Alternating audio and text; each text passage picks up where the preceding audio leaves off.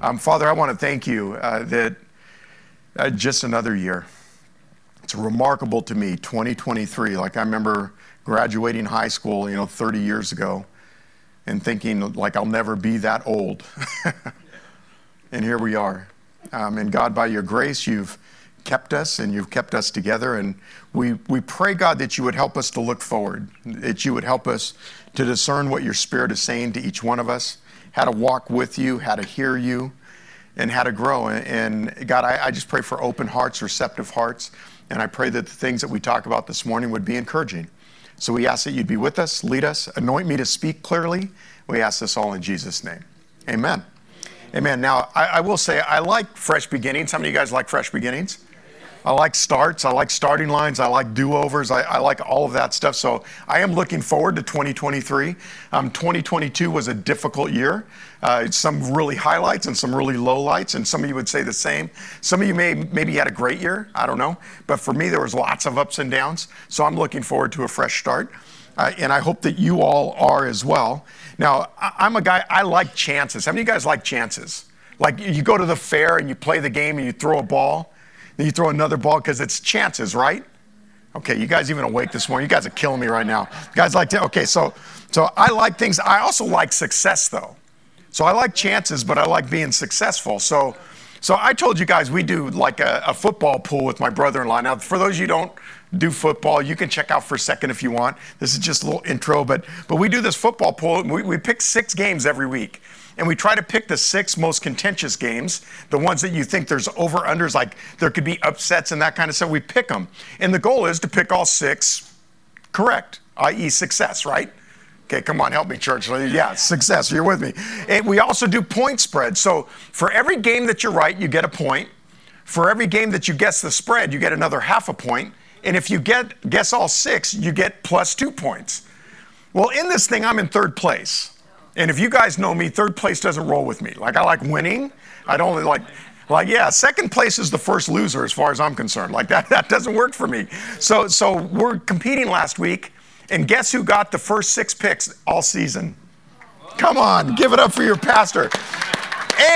And I got the point spread for the Vikings game. Woo, I'm like, yes, 6 points, 2 for the pick 6, a half a point for the spread. 3rd place, I'm like, I'm coming up on 1st, except for my brother-in-law, Doug, got pick 6 also. He's in 1st place, by the way, so I only gained a half a point on him. I'm a little disappointed by that. Doug, I hope you're watching. I'm a little mad at you. I like chances. Now, that's funny, but when your life is on the line, chances can be what? Scary. They can be challenging, can't they? They can be things where you're looking at it, you're like, holy cow, this could all crash and burn, and my life could be in a really, really bad place if that's what happens. So when it's your life and you're seeking God's favor and blessing, you've always got this going on. How many of you guys want to know God's will? Yeah. Help me. I do. And I would like to think that if we're sitting in the room, we're watching online, that we're people who love God. We want to honor him with our lives. We want to know what he wants for us. The challenge with this, and I don't know if this is just me, but this is probably you as well, that when I want to do God's will, I'm in there somewhere. And I want things that I want. Anybody else want things they want? And we just sometimes assume that whatever we want is what God wants for us, right? Well, this morning I want to talk to you about discerning God's will. How do you discern it? How do you hear his voice? How do you know when he's saying yes and no, go, don't go? It's interesting that when you look at the scriptures, particularly the book of Acts, you'll see oftentimes where God would release them into a new season or he would prevent them from going somewhere. And a lot of times, this is just my experience as a pastor and meeting with people, working with people, my own life included, is that we often just think that whatever I want is what God wants. Now, desire comes from God. I understand this. But sometimes our wants and God's desires are not always the same thing. So I wanted to just talk to you about starting the year, just a quick message on how do we discern? How do we hear his voice? How do we know which way to go? How do we answer the question of, God, what are you up to? I so often hear people say to me stuff like this, but Pastor, I prayed. I was positive God was in it. Anybody ever felt positive God was in it and then it didn't go your way? Okay, listen. This is not notes. This is free. This is free. That means listen. Usually when I say it's free, it means it's in the moment. God is good. Oftentimes, God will put us in a position where we think he's answering our prayers so that he can shape us. Because no other thing occurring in our life would put us in a position where we would lean or press into him in that moment like we would when we feel discouraged because it didn't happen. Am I telling the truth right now? See, sometimes what we think, God is trying to bless me and promote me, and God is saying, I'm actually trying to shape you and transform you into my image. I'm making you like me, and often that means he's like setting you up a little bit. I don't like that he does that, but then I love that he does that because I like the outcome, amen? But in the moment, doesn't it feel like, what the heck just happened? Am I talking to anybody this morning? I feel that way, man. So listen, when we're talking about this, I want to lay a couple of foundational items, just some ideas, and then I'm going to pick up like a handful of sand and throw it at y'all, and some of them might hit you, some of them won't. Now, not literal sand. Throw principles at you. Maybe some will be meaningful to you. Maybe you'll go, that doesn't really apply to me. My hope is that you take some away and it'll help you to kind of discern what God is up to. So the very first thing I've got to say, though, is when we're talking about some foundational things, I'm assuming, say, Pastor is assuming that we're talking about righteous living. Like, I'm assuming you're honoring God. Okay? I'm not assuming this. I'm not assuming when we have this discussion that you're living in sin and you're asking God to bless your sin. Okay, let's just take that off the table. I'm assuming you're trying to honor him. Amen? Okay, so that's the first thing. The second thing is this. God, you have to understand this about God. He will use everything in your life. Somebody say everything. He'll use everything. You mean he'll use my failure? Yes. He'll use my success? Yes. He will use everything in your life to shape who he wants you to become. See, and to me, that's in the moment. Can we be honest? In the moment, isn't that kind of frustrating? You're like, God, I'm done. Like, man, it's like God's got a grinder and a chisel. He's always working on me. I'm like, can't we just like be okay and move forward? Don't you? Anybody else ever feel that way? Like, I just want to be okay. Listen, Romans 8:28. Look at what he says. It's a common verse. You should memorize it if you don't know it. And we know that God causes all things, so I say all things, to work together for good to those who love God, to those who are called according to his purpose. So I looked up the word all, and it means all.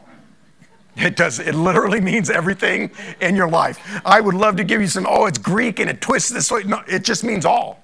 Everything in your life God will use, and he'll produce good. So listen, as a foundational principle, God is always at work. He's always bringing out good. Listen, hang in there.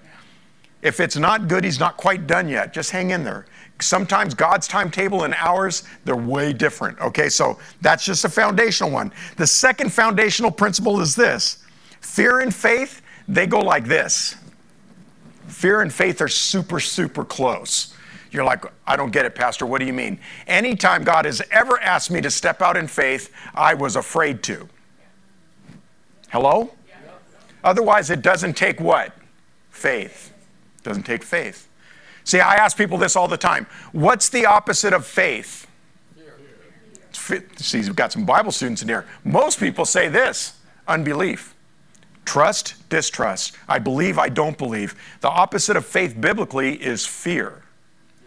They always go like this. So if you're going to take a step of faith, I'm looking, Bella sitting there smiling, and her boyfriend Chandler sitting. He's about to leave to go take a step of faith in training, about to take a huge step in his life professionally.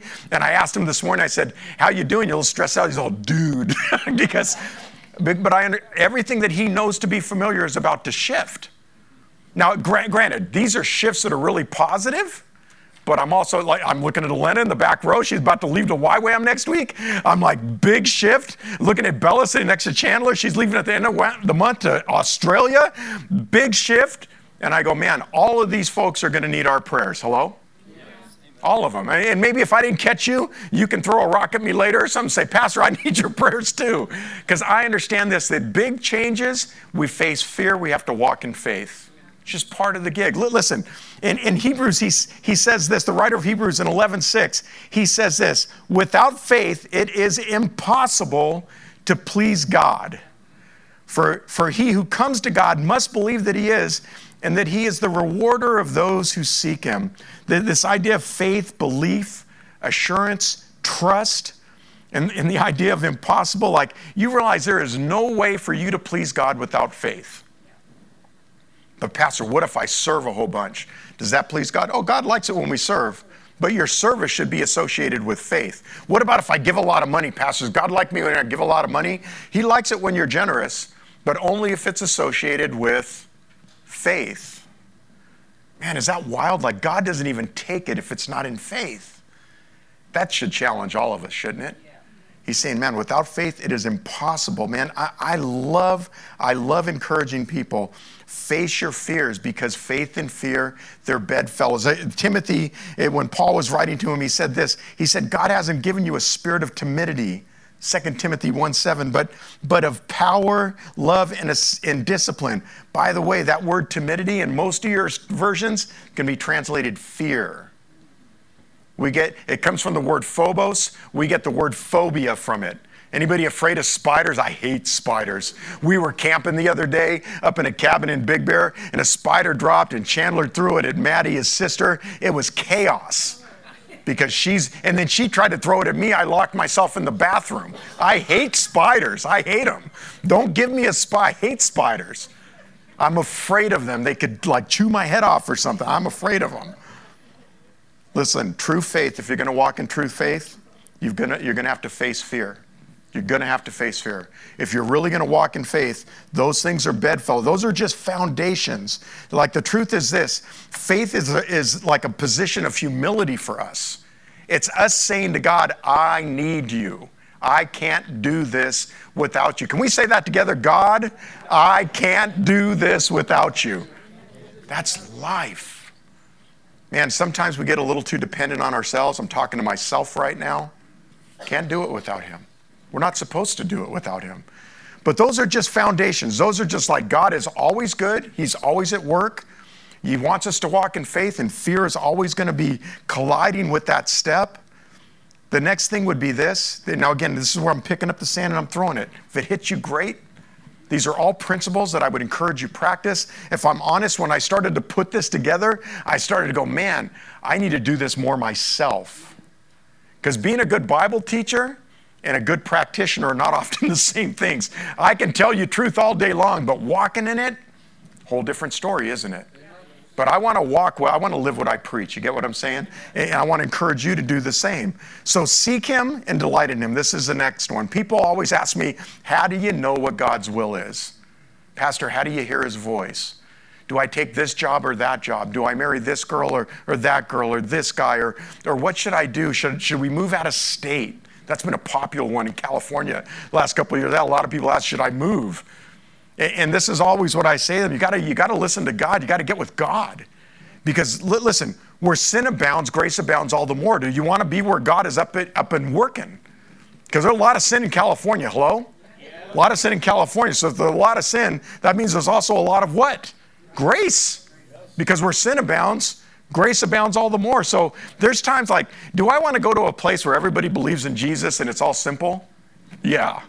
I do. It's ways. That's why I like church so much. I get with y'all. Y'all love Jesus. I'm like, woo, we're all on the same team. I walk out there, everybody's crazy.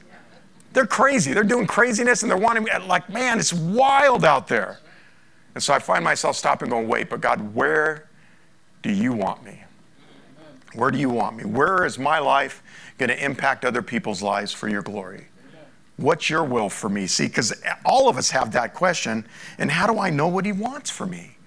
Those are real. See, listen. The first thing I'm going to say to you is this: seek him. Seek him. In 2 Chronicles 16:9, it says this, that the eyes of the Lord move to and fro throughout the earth. In other words, God's always watching, that he may strongly support those whose heart is completely his. Man, how many of you guys want God to support your heart because you've given it to him? Come on, let's get an amen from that. But I love this. In some of your versions, it'll say this, that the eyes of the Lord go to and fro in the earth, seeking to strengthen the hearts of those who are diligently for him. Just different versions. But man, the next thing would be this: delight in him. Like, find pleasure in God. I don't know if you've ever really thought about that. Like my wife said to me recently, she said, like, all this stuff was going on. She goes, but you can go to church because Jesus is your best friend anyways.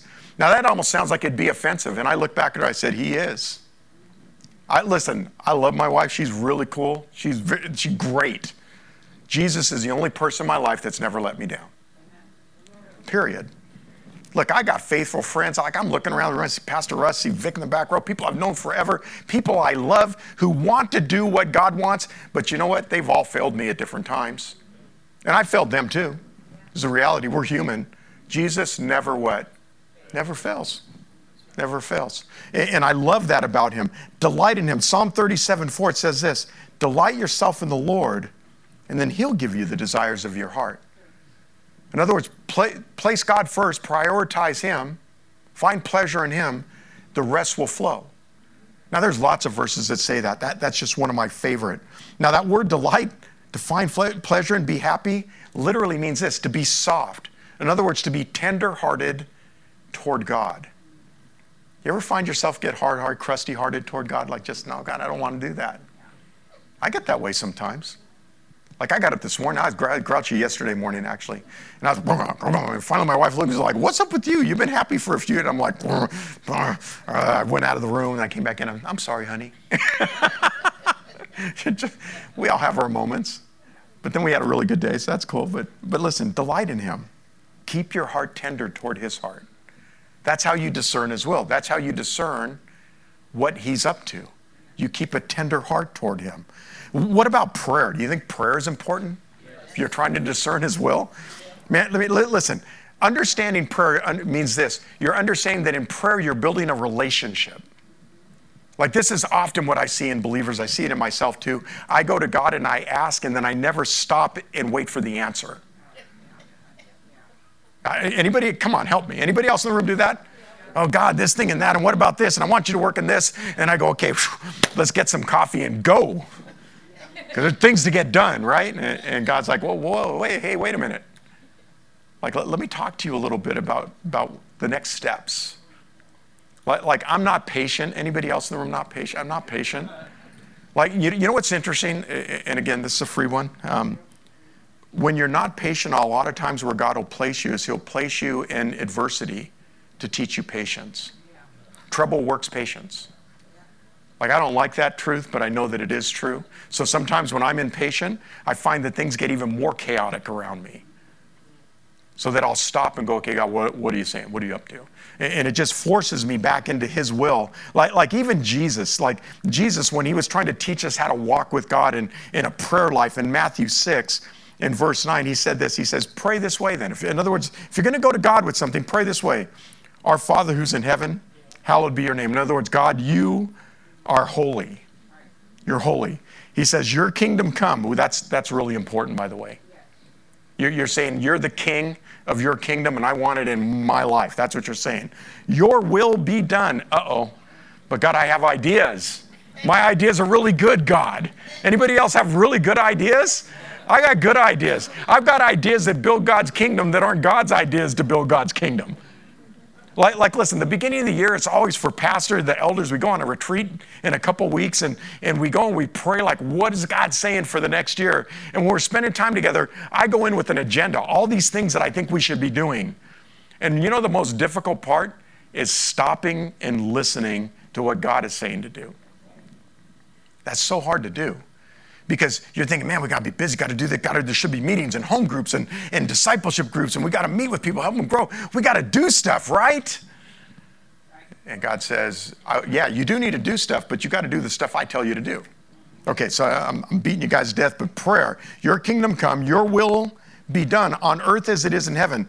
Give us this day our daily bread. Forgive us our debts as we forgive our debtors. Lead us not into temptation, but deliver us from evil. For yours is the kingdom and the power and the glory forever. He does this. Jesus says, listen, you should pray your kingdom, your will. That's a good prayer. God, I want your kingdom and I want your will. I mean, that's a good prayer for us right now. God, we want your kingdom and we want your will in each one of our lives, and we want it as a church. We don't want to do things because we're busy. We want to do what you're up to.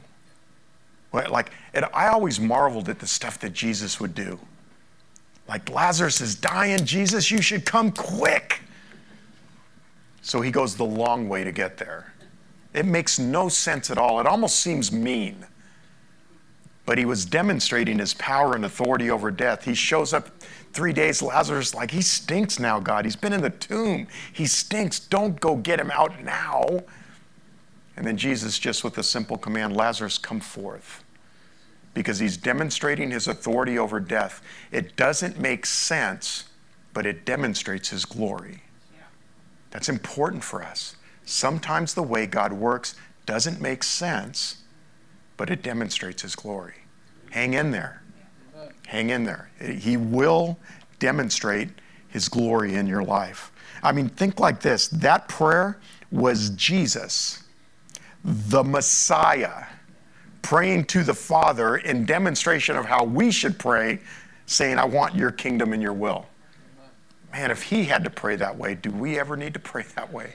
So prayer is significant, really important in building foundations of discerning God's voice, discerning his will, and walking in it. The next one is this. How about the Word of God? How important is the Word of God? You know, why read your Bible anyways? Like, I mean, come on, let's be real. You can get on the internet right now and you can listen to better preachers than me, one right after the other, teaching you the Word of God, talking about how to walk with Jesus. You can get in your car, drive to work, listen to people all the way to work. If you've got a job where you can listen at work. You can drive home and listen. You're like, I don't need to read my Bible. I got people telling me about Jesus all day long, Pastor. You know what the difference is? You won't know him. You know somebody else's idea about him. And that's not bad. You should be instructed. Those are all great things. But there's something distinctly different. Like you guys hear me throw the word around like, do you have a devotional life? You know what a devotional life means? That in that window of time, you are devoting your attention to the King of the universe and asking him, what's your will in my life? I encourage young people, old people, like, get up in the morning, find a window with God, and do it. People go, why can't I do it at night? Because you'll fall asleep. By the way, do it at night too. That's not a bad thing. But his mercies are new in the morning, I go in the morning. I get up, I do use devotionals, so you guys know I have a couple of them that I'm using right now. One's out of Genesis, another one is just, it's a bunch of the Stoics, like the middle-aged folks writing about God. It's really cool, it's pretty deep actually. And I use those and I read my Bible. And I do this like almost every morning, pretty much every morning. I read, God, what are you saying? How do I hear you? Trying to focus my attention on him. I want to encourage you to do the same. Why do you need the Word? Because the Word, it builds your understanding of God. When you read it, you discover him in a different way. And it builds also your understanding of you. You're like, Pastor, I know me. No, you don't. Remember that pesky little scripture that says something about the heart being deceitful and desperately wicked? Who can know it? It's I, the Lord. Like, you don't even know you. Oh, I would never do that. And you're like, oh yeah, put in the right position. Listen, you guys will think this is maybe weird or funny, but it's a safeguard. I don't touch the money in this church. I never have. You can ask Celeste. Celeste, how long have you been working for me? Like 8 years, 9 years? Yeah. Have I ever touched the money in the 9 years? I don't touch the money. I don't know what you give. I don't know who gives. I don't care. I do care because I want you to honor God, but I don't care to know. And you know why? Because I don't want my heart to go weird. I don't want to be tempted to take something that doesn't belong to me. I just stay away from it. I want to serve you with an open heart regardless of what I know about money. Only time I look is elders. Only time. I look at the elders. If you get nominated to be an elder, we look. Why do we look? Because you have to be able to steward stuff in order to steward people. That's what Jesus said. Why would I trust true riches to you if you can't handle mammon? So that's what we do. That's the only time I ever look. And I don't even know the number. I asked Celeste. Celeste, is there something that looks like a tithe? You can ask her. We got elder nomination. You're like, you guys are boring me. No. Just telling you, it's important to keep boundaries around yourself so that you keep your heart straight. See, because when you get into the Word, you'll understand God better. You'll also understand yourself better. Hebrews 4:12 and 13, it says this, for the Word of God is living, active, and sharp. Whew. So why should you read it? Because it's vibrant and alive. It's always doing something, and it'll cut through all of the stuff.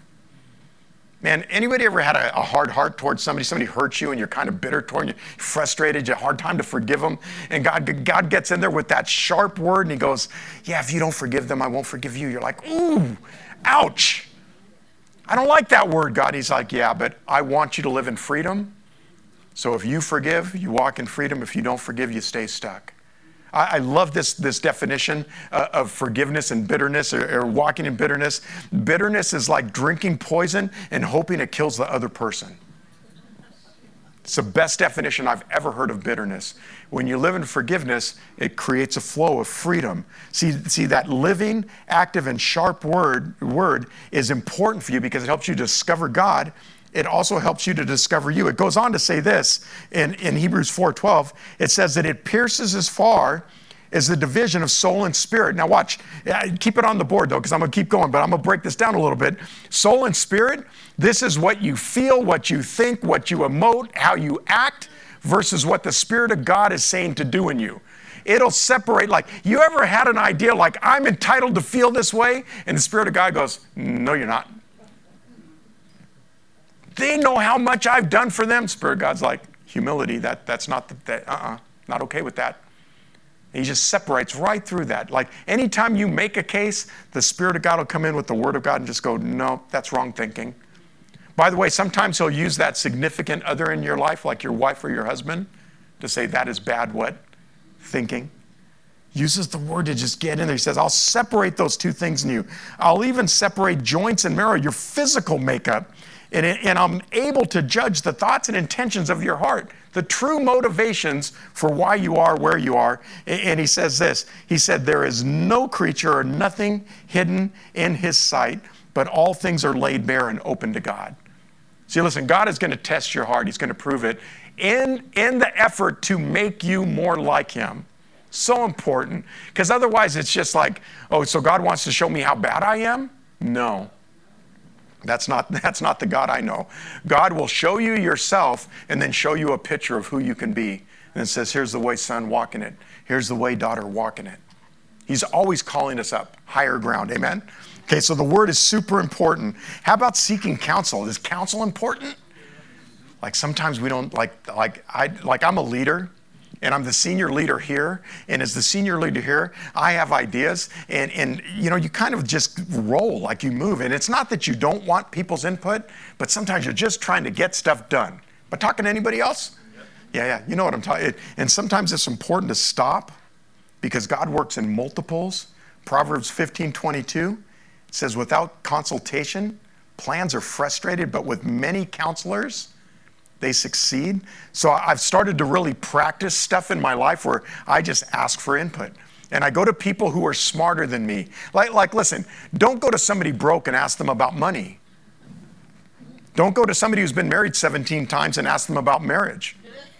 No, they might tell you all the things not to do, but they won't tell you what to do because they failed so many times. Like I look for people who've been married 50 years, like Bill. How'd you put up with her for 59? You know I'm playing you. I think it's the reverse. So, Judy, how did you put up with him? How many years, you guys? 54? 55 years. Wow. Like that, we're about to celebrate 25. We're not even halfway. I just go, man, they know something I don't. They do. They know something I don't, and I want to learn. So I ask people who are further along than me, how do I do it? Seek counsel. You have ideas, you have plans, seek counsel. Like even on the elder board with the church, I go in the room with ideas and I say, what do you guys think? Like, should we start another ministry? Do we do this outreach? Do we do this homeless thing? Do we start another church? What do you guys think? And they all talk. We pray and we listen. And we're like, God, what are you up to? What do you want us to do? Because you don't want to move out of his will. And in a multitude of counselors is found wisdom. There's success in that plan. So quick list for counsel. Husbands, I'm talking to you particularly. Your wife is one of the first people you should ask. If she's in disagreement, you probably shouldn't do it. Just straight up, ladies, same for you. You should probably ask. It create conflict if you don't ask. Young people, ask your parents. Sometimes you think, now my parents don't understand me. They've never been 20. Well, They're not as stupid as you think they are. I'm just saying. They're pretty smart. You should ask them. Ask them what they think. Maybe your pastor or spiritual leader, some of the leaders in the church, the elders, somebody you trust spiritually, ask them. You might get some insight. You might get some wisdom in the decision that you're about to make. Okay, so counsel. So again, prayer is important. The word is important. Counsel is important. Delighting in his will is important. In other words, you should be excited about doing what God wants. You mean I should? Oh, yeah, you should. Psalm 40, verse 8. I delight to do your will, oh my God. Wow, you really? I delight to do you. Like, is the primary thing on your heart is, I want to do what God wants? Because if it's not, it should be. It really should be. Like, listen, you were bought with the price. You're no longer your own. You don't belong to you anymore. Listen, this is a big misunderstanding, particularly in the American church. Yours is not yours. It's his. See, the exchange of heaven was your life.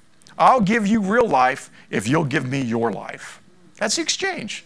I'll forgive you of all the mess, and I'll put you on a destiny and a plan, my will that is better than anything you've ever dreamed of. And it'll be good for you, and it'll be good for those around you. Listen, I delight to do your will. Psalm 37:4, we already cited this, but delight yourself in the Lord. He'll give you the desires of your heart. Delight in God. Place him first. See, we're fruitful when we're in his will. So do you delight in his will? If not, start praying that way. God, I want to know your will, and I want to be joyful about it.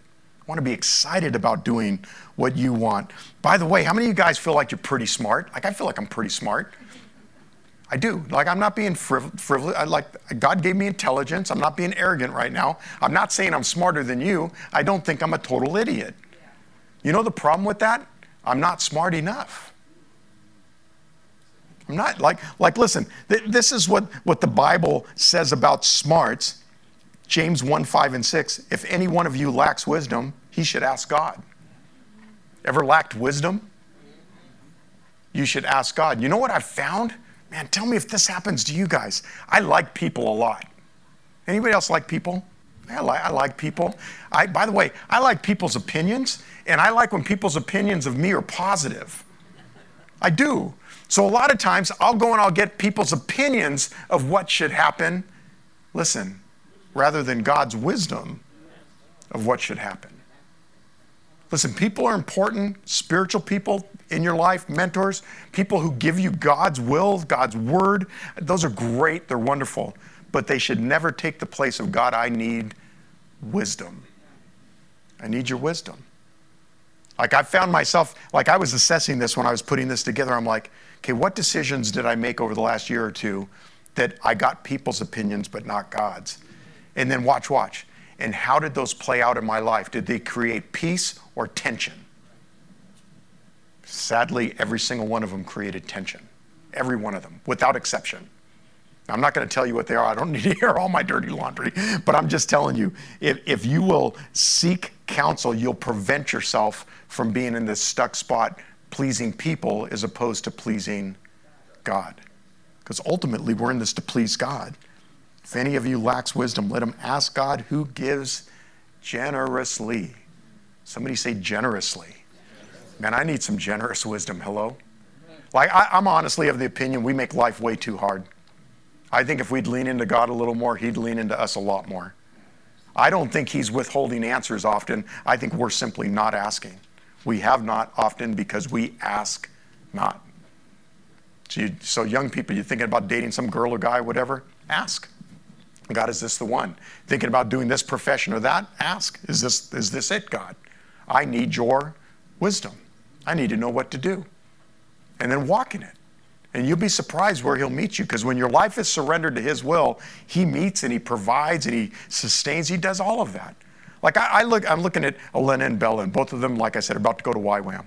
And I said to them at the front end, big chunks of money, thousands and thousands of dollars for them to do this. And I said this to them, I've never seen God not provide for somebody who wants to do what both of you are about to do. I've always watched him meet it. Sometimes he met it on the last day. I mean, I've watched him do it in the last minute, but I've never seen somebody who wants to serve God have him not provide what they need to go. I'm pretty sure you guys are close to your marks. If not, have met them. Pretty sure. That means some of y'all, you need to ante up, help them out a little bit. I'm just saying. Okay, let's keep going. I'm teasing, but God is faithful is what I'm saying. You can never put yourself in a position with God to go somewhere and not have him meet it. He says, man, he'll supply generously. And then he says, but listen, when you do this, verse 6, he says, but you should ask in faith and not doubt. Like I said, it's impossible to please God without faith. For the one who doubts is like the sea, or the surf of the sea, driven and tossed by the wind. So listen, encouragement, again, encouragement. Seek God's wisdom. It's super, super important. Remember this also, patience and wisdom go hand in hand. Slow down a little. Just encourage you, slow down a little. A lot of times God is working patience in you as he's releasing the answer. Go slow. Wait till God leads you is what I'm saying. Okay, and then the next thing is this, and I'll move pretty fast. We're going to take communion together at the end. Trust his leading. Trust how he's leading you. Don't get double-minded in the middle of it. Double-minded man, James said, is unstable in all of his ways. In all of his ways, not some of his ways, all of his ways. Trust his leading. Like the biggest challenge for me is I like being in control. Anybody else like control? Like, I don't know when it's happening, what's happening, how it's going to happen, where did the money come from, how are we going to get, I want to be in control of everything. God doesn't work very well with that. Like sometimes I feel like this, like I'm trying to control my life. I feel like a little kid in the back seat with the steering wheel on his baby carrier. Like I'm in the back seat like I think I'm driving the car, and God's like, yeah, you just have fun back there. Because he's steering. You got to get that. He's the one driving it. Listen, lay down the control. Lay down the control. Tell me if this happens to you. Sometimes I forget he's God. I just forget he's God. Like, I think we're in a partnership, friendship, like we're doing this thing together, and the truth is he's doing it through me. Like, you got to get that. Sometimes I forget. Sometimes I just want to be in control. Anybody else want to be in control? Sometimes, just saying. Sometimes I'm a little afraid. This is a big step. It's scary. What if you don't come through, God? It's easy for me to believe for them. It's harder for me to believe for me. Am I talking to anybody right now? Hello? See, those things shift. See, this is what Proverbs 3, 5, and 6 says. It says, trust in the Lord with most of your heart. Oh, thanks for correcting me.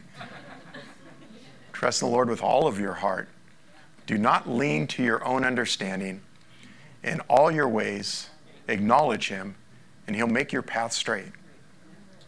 Keep leaning into God. Keep putting your trust in God. He'll keep meeting you at every crossroad to lead you in the right way. And then, like I said at the very beginning, man, I like second chances. When you go left when you're supposed to go right, he's really good at getting you back on the correct road. He's really good at it. There's a point of humility and surrender and trust, but man, he is really good at getting you where you need to go. Listen, I'm only talking to probably a few of you right now. I just want to say this out loud. God did not abandon you. He never abandons anyone. I thought he told me to go this way and then he left me out to dry. No, he didn't. He never does that. Now, he might be teaching you some stuff you don't want to learn right now, but he doesn't never abandon you. He can't. He would be violating who he is. He can't do it. He loves you with an why would he send himself to the cross and then give up on you? It makes no sense. He didn't abandon you. So I just think there's a point of like, God, I just need you to show yourself to me because I do want to do what you're saying. Okay, so trusting his lead. How about this? Follow the Holy Spirit's lead. I only got 3 more, you guys, who were taking communion. I'll go fast, I promise. But stay focused. Don't lose. Follow the Holy Spirit's lead. Listen to the still small voice. This is really, really important because we want megaphones. How many of you guys like megaphones? I like it when things are really clear. I like it when I'm driving. I like Google Maps and I like Siri Maps. You know why? Because they'll say in 900 feet, you're going to go left. I'm like, woo, why can't I get that app from God? In 900 feet, James, you're going to go left. This is what I find. It's like, oh, I think that might be the turn. God, hello. He's go left. I'm turning quick. Man, this is what I like it when it's really obvious and God says, no, I like it when you're really listening. See, because what I've found is this for me, I have a hard time following God when I'm not still. I don't know if you guys remember the story of Elijah, like he's seeking God's direction. I'm the only one left. All the prophets of Baal and all the other prophets bailed, and it's just me, God. And then there's this big wind and the rocks are falling off the mountain, and no God. Then there's an earthquake, and he's like, that's gotta be no God. Then there's fire. It's gotta be. I mean, God even calls himself a consuming fire. No God. And then he's sitting there and he hears this whisper, Elijah. Listen, you ain't going to hear that whisper if you're loud and busy. You won't. And now, what I just said to you, in my estimation, in my opinion, is the most difficult thing of walking with God, because we are so antsy and we're so busy and we're so full of social media. There's always something distracting us. Man, I get up in the morning, I got to know, like, who went somewhere last night? I want to know, like, where did you go? And oh, heck, you shouldn't have been there. No, I just do that. I have to, like, discipline myself. Don't look at your phone. Yeah. Just put it away. Set it aside. Flip it upside down. Don't get distracted. Read your devotional. Pray. Get into the Word a little bit. Don't get distracted. Oh, but there's devotions on my Facebook. Don't get distracted. Sit with God and listen, because the voice is quiet a lot of the times. It's not a megaphone. Sometimes it's a real still, hey, James, go this way. What was that, God? Go this way. But God, that doesn't make sense to me. I know, trust me. Oh, okay, I'm a little afraid. It's okay. I'll be a strong tower to you. Listen, this is how it happens, folks. I'm just sharing with you how it really happens. If you will quiet yourself, he will speak, and he'll tell you where to go. And he'll help you face the fears, the uncertainties, the insecurities, all of those things. Just keep positioning yourself with God. Follow the Spirit's lead. Like I said, I like big and obvious. Don't go after big and obvious. How about this one? Peace. Again, I'm just picking up the sand and throwing it. Any of these hitting y'all? Hopefully they're hitting. Hopefully more than one. I hope they're hitting you. See, peace is connected to the presence of God. It's part of why I keep saying to you, get with God. Devote yourself, give him time, sit with him, because his peace and his presence are connected. Anytime God is present, you will be at peace, even if there's chaos all around you. It's wild to me. I've been in the middle of massive, like, whoa, I can't believe this is going down. And I go, God, where are you? Oh, you're here. Everybody else freaking out. I'm like, I'm good. They think I'm weirdo. Like, oh, you're just a Jesus person. Yep. Yes, I am. Because that's the only way I can survive this crazy world. Peace is connected to his presence. Isaiah 26:3, it says, the steadfast mind you will keep in perfect peace. Speaking of God, because he trusts in you. Steadfast, this literally means to lean into something. It's like a support. So if you will lean into God as your support, your mind will stay steadfast. Now, I mean, just assess it yourself, you guys. Consider your own challenges this week. Did you lean into God or not? And when you did it work? And the times you didn't, did it not work? It's so simple to assess. Because if we're honest, when we lean into God, we're stable. When we don't, we're not. Really is that simple. It's really not rocket science. It's really just doing it his way. And then it says that he'll keep you in perfect peace. In the Hebrew, it's shalom, shalom, repeated. Anytime you see a repeat in the Bible, it means like, hey, this is super great, super important. He'll keep you in perfect peace. He'll keep you in peace with peace. It's like getting a cupcake with icing, with more icing, with another cupcake and some more icing. It's like that for those of you who like cupcakes. I'm quite fond of the cupcake. Anyways, he'll keep you in peace. He'll lead you by his peace. Listen, if you don't have peace where you're going, stop. Slow down. Pump the brakes a bit. I'm not saying that there won't be challenges, some fear that you're going to battle with, maybe some insecurity, some things that you'll face as you're heading there. But if you don't have a sense of God's presence with you as you're going, don't go. Don't go. Pump the brakes. Slow down. Wait. Listen for the voice. Get some counsel. Pray. Wait. Don't just keep going. It's dangerous. There could be a cliff right ahead and he's trying to stop you from driving off it. He's like, slow down a little bit. Okay, and the last thing I'm going to say to you, and we're going to take communion together. Always choose good. Again, at the beginning I said to you, I'm assuming we're not talking about sin. I'm not making a comparison between evil and good. I'm making a comparison between good and better. Always choose the best thing that God puts in front of you. Sometimes the best thing will cost you something. Don't like it when it costs me something. But the best thing will often be God asking something from you.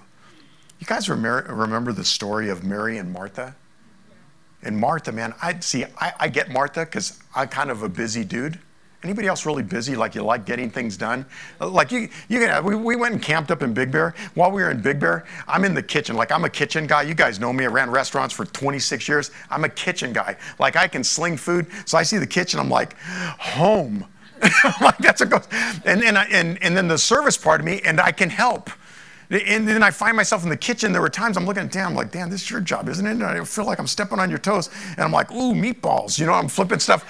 I just like, I want to, I get like, I'm trying to encourage you like, man, slow down a little. Be patient a little. Ask God where you're supposed to put your attention a little. You might find that some of the things you're pressing toward, you should slow down a little bit. Martha was busy. Martha was running around. She's cooking food. Man, you ever done like, I'm going to tell all my kids right now. Okay, so we've been home all week because we were off. So we've been cooking a lot. And there's dishes. And so I'm the guy who cooks. Like I said, I'm in the kitchen with Dan. I started doing the dishes after we cooked together. And Dan's like, oh, you got to let somebody else do that. I'm like, I don't mind doing dishes. He's like, that's not the point. And I knew what he was saying. Like, make everybody share the load. So I'm at home and I'm doing the same thing with my kids. And I look at the sink and I'm like, okay, so I cooked for y'all. No one can do dishes? Like at home, I'm a little more direct. When I'm with guests, I'm like washing it. I'm like, and I felt a little like Martha, like I'm busy, I'm cooking and I'm running and I'm doing stuff. And so Martha finally looks at Jesus and this is what she says. She's like, aren't you going to make Mary do anything? Modern vernacular, I'm paraphrasing. Aren't you going to make her do anything? Like I've been cooking, I've been cleaning, and she's just sitting there listening to you. She's just chilling. What a lazy. And this is what Jesus says. Martha, man, this is important. Listen for yourself. You worry about everything. Sometimes busyness is really you are a worry wart. There's fear going on deep inside of you. You stay busy to not sit and listen. He said, Martha, man, you're just going. He said, Mary, she actually chose the better thing. And I'm not going to take that from her.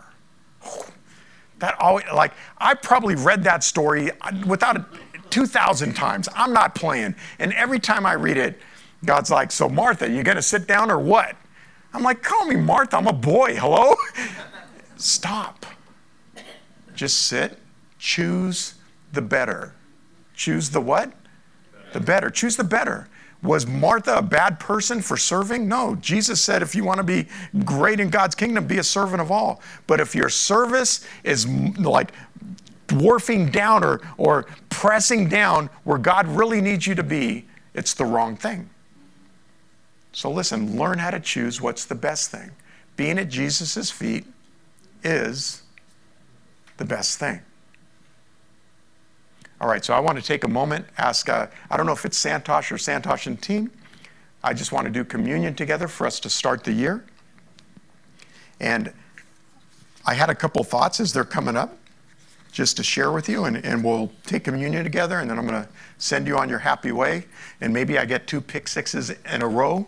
That would be awesome because I want to win the football pool. I was listening to a leader teach on planning this week. And so I want to encourage you because, again, it's the new year, right? Starting line. Somebody say starting line. Need to know y'all are with me. Somebody say starting line.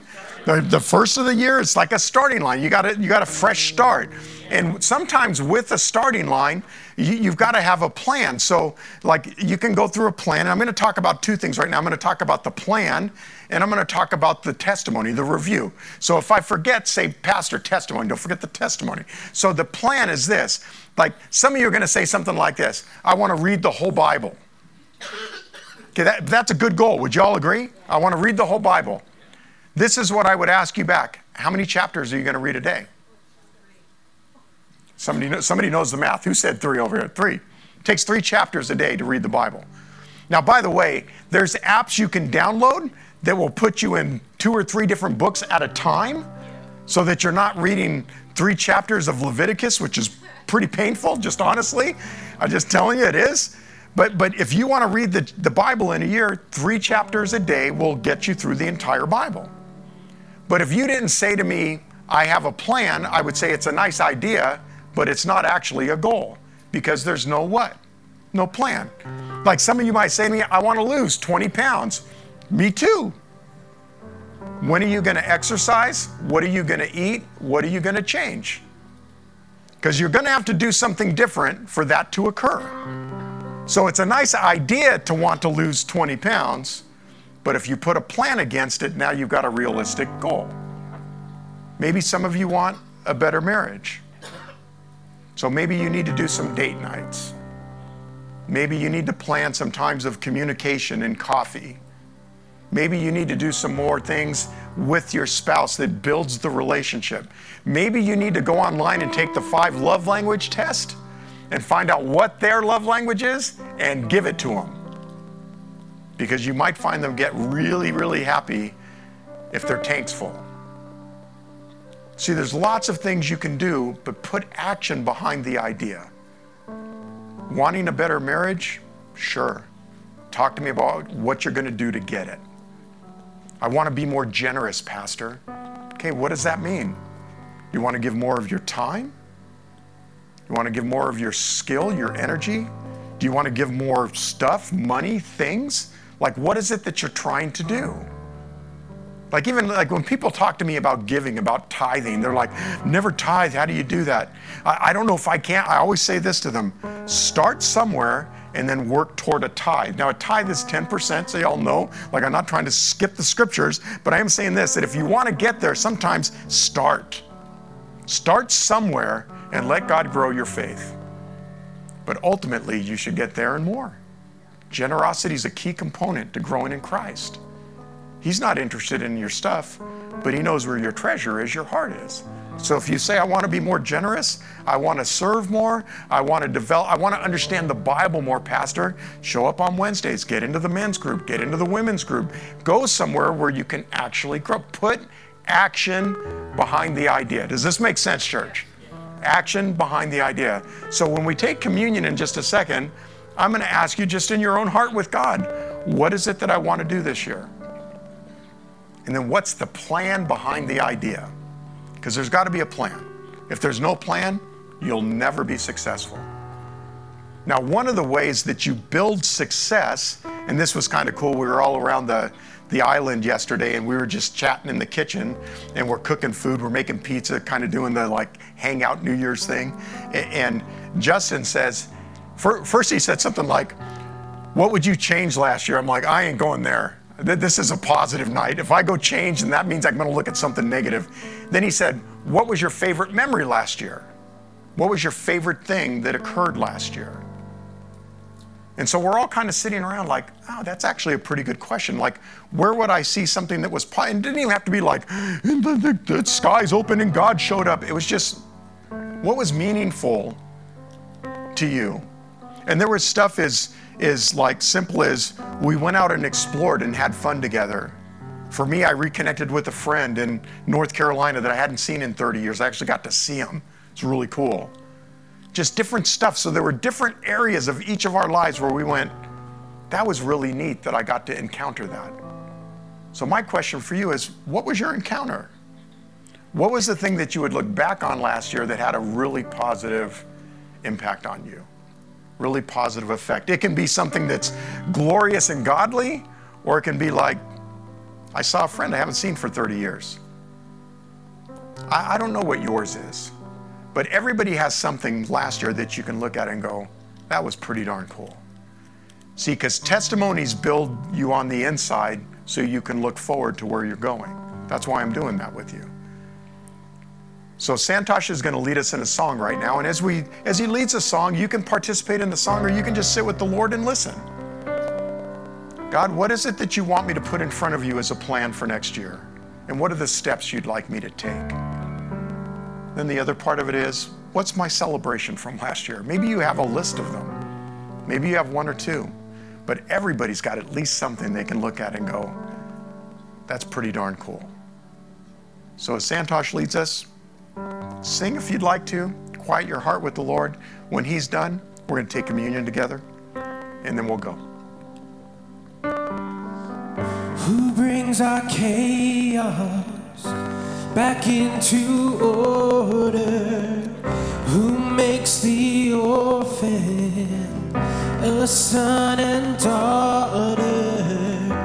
The King of glory, the King above all kings,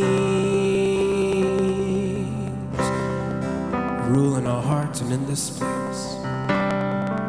Who rules the nations with truth and justice and wisdom, who shines like the sun in all of its brilliance, the King of glory, the King above all kings.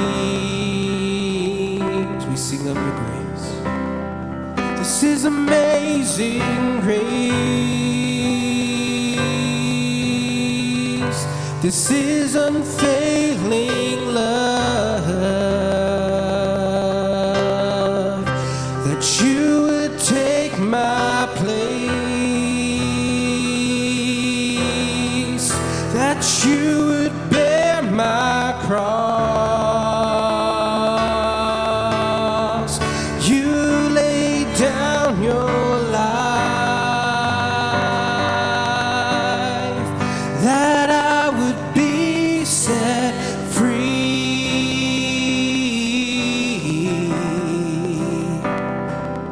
Oh, Jesus, I sing for all that you've done for me.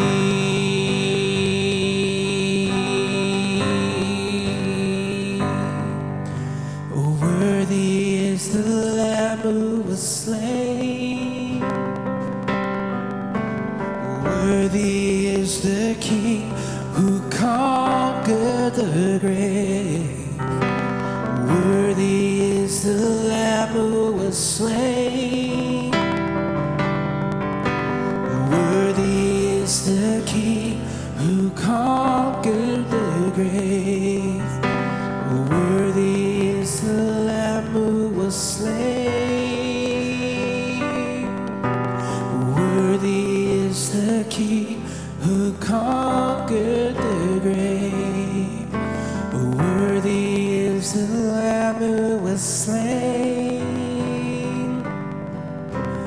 Worthy is the King who conquered the grave.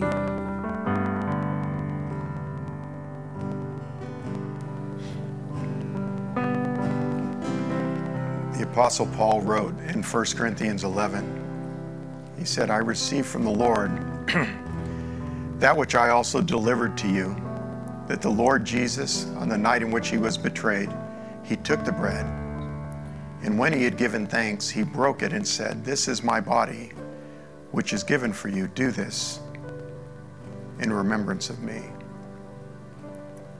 So, Father, we just want to bow our hearts, and as we prepare to take communion, we want to say, God, would you attach your will and your direction and your clarity to the plans that you dropped in our hearts, to the ideas that we have for the next season of our lives. And God, also for the things that we look in reverse and we say thank you that we experienced that in this last year, this last season.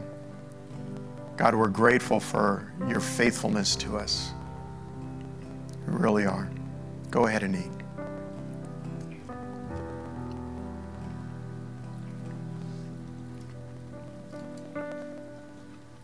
Paul continues on, he says, in the same way, he took the cup also. He said, this is the cup of a new covenant in my blood. He said, do this, and as often as you drink it, do it in remembrance of me. For as often as you eat the bread and you drink the cup, you proclaim the Lord's death until he returns. So, Father, we want to thank you that the cup represents the shed blood of Jesus. It's the sealing of the covenant of grace. It's very powerful. God, we're thankful that forgiveness is always available to us. We're thankful that your power strengthens us not to walk in the way that we used to walk, that we're transformed, we're new creations. As we head into this next year, this next season, and we pray that we would do it with your will in front of us, your direction in front of us, following your voice with your presence. God, we pray that we would do it as a community of faith, as a family, and also as individuals connected deeply with you. We're grateful for your faithfulness to us again. Thank you for your forgiveness. Go ahead and drink.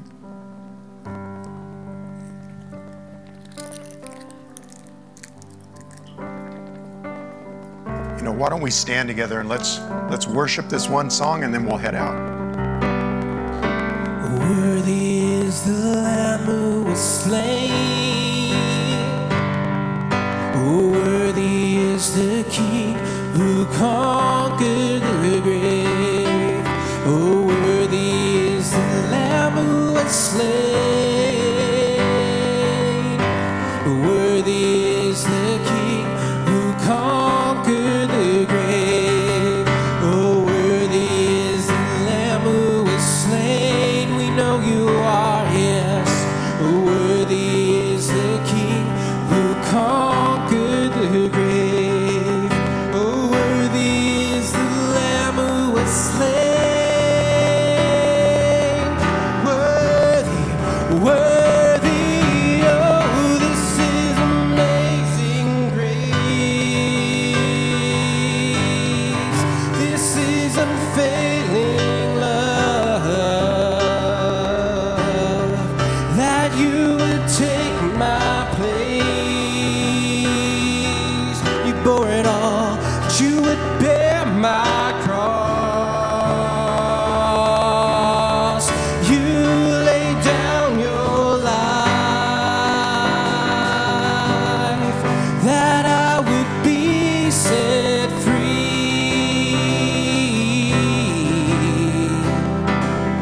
Oh, Jesus, I sing for all that you've done. I sing, Jesus, I sing for all that you've done.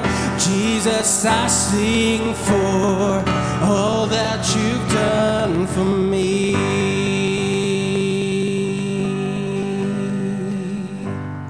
Well, Father, thank you.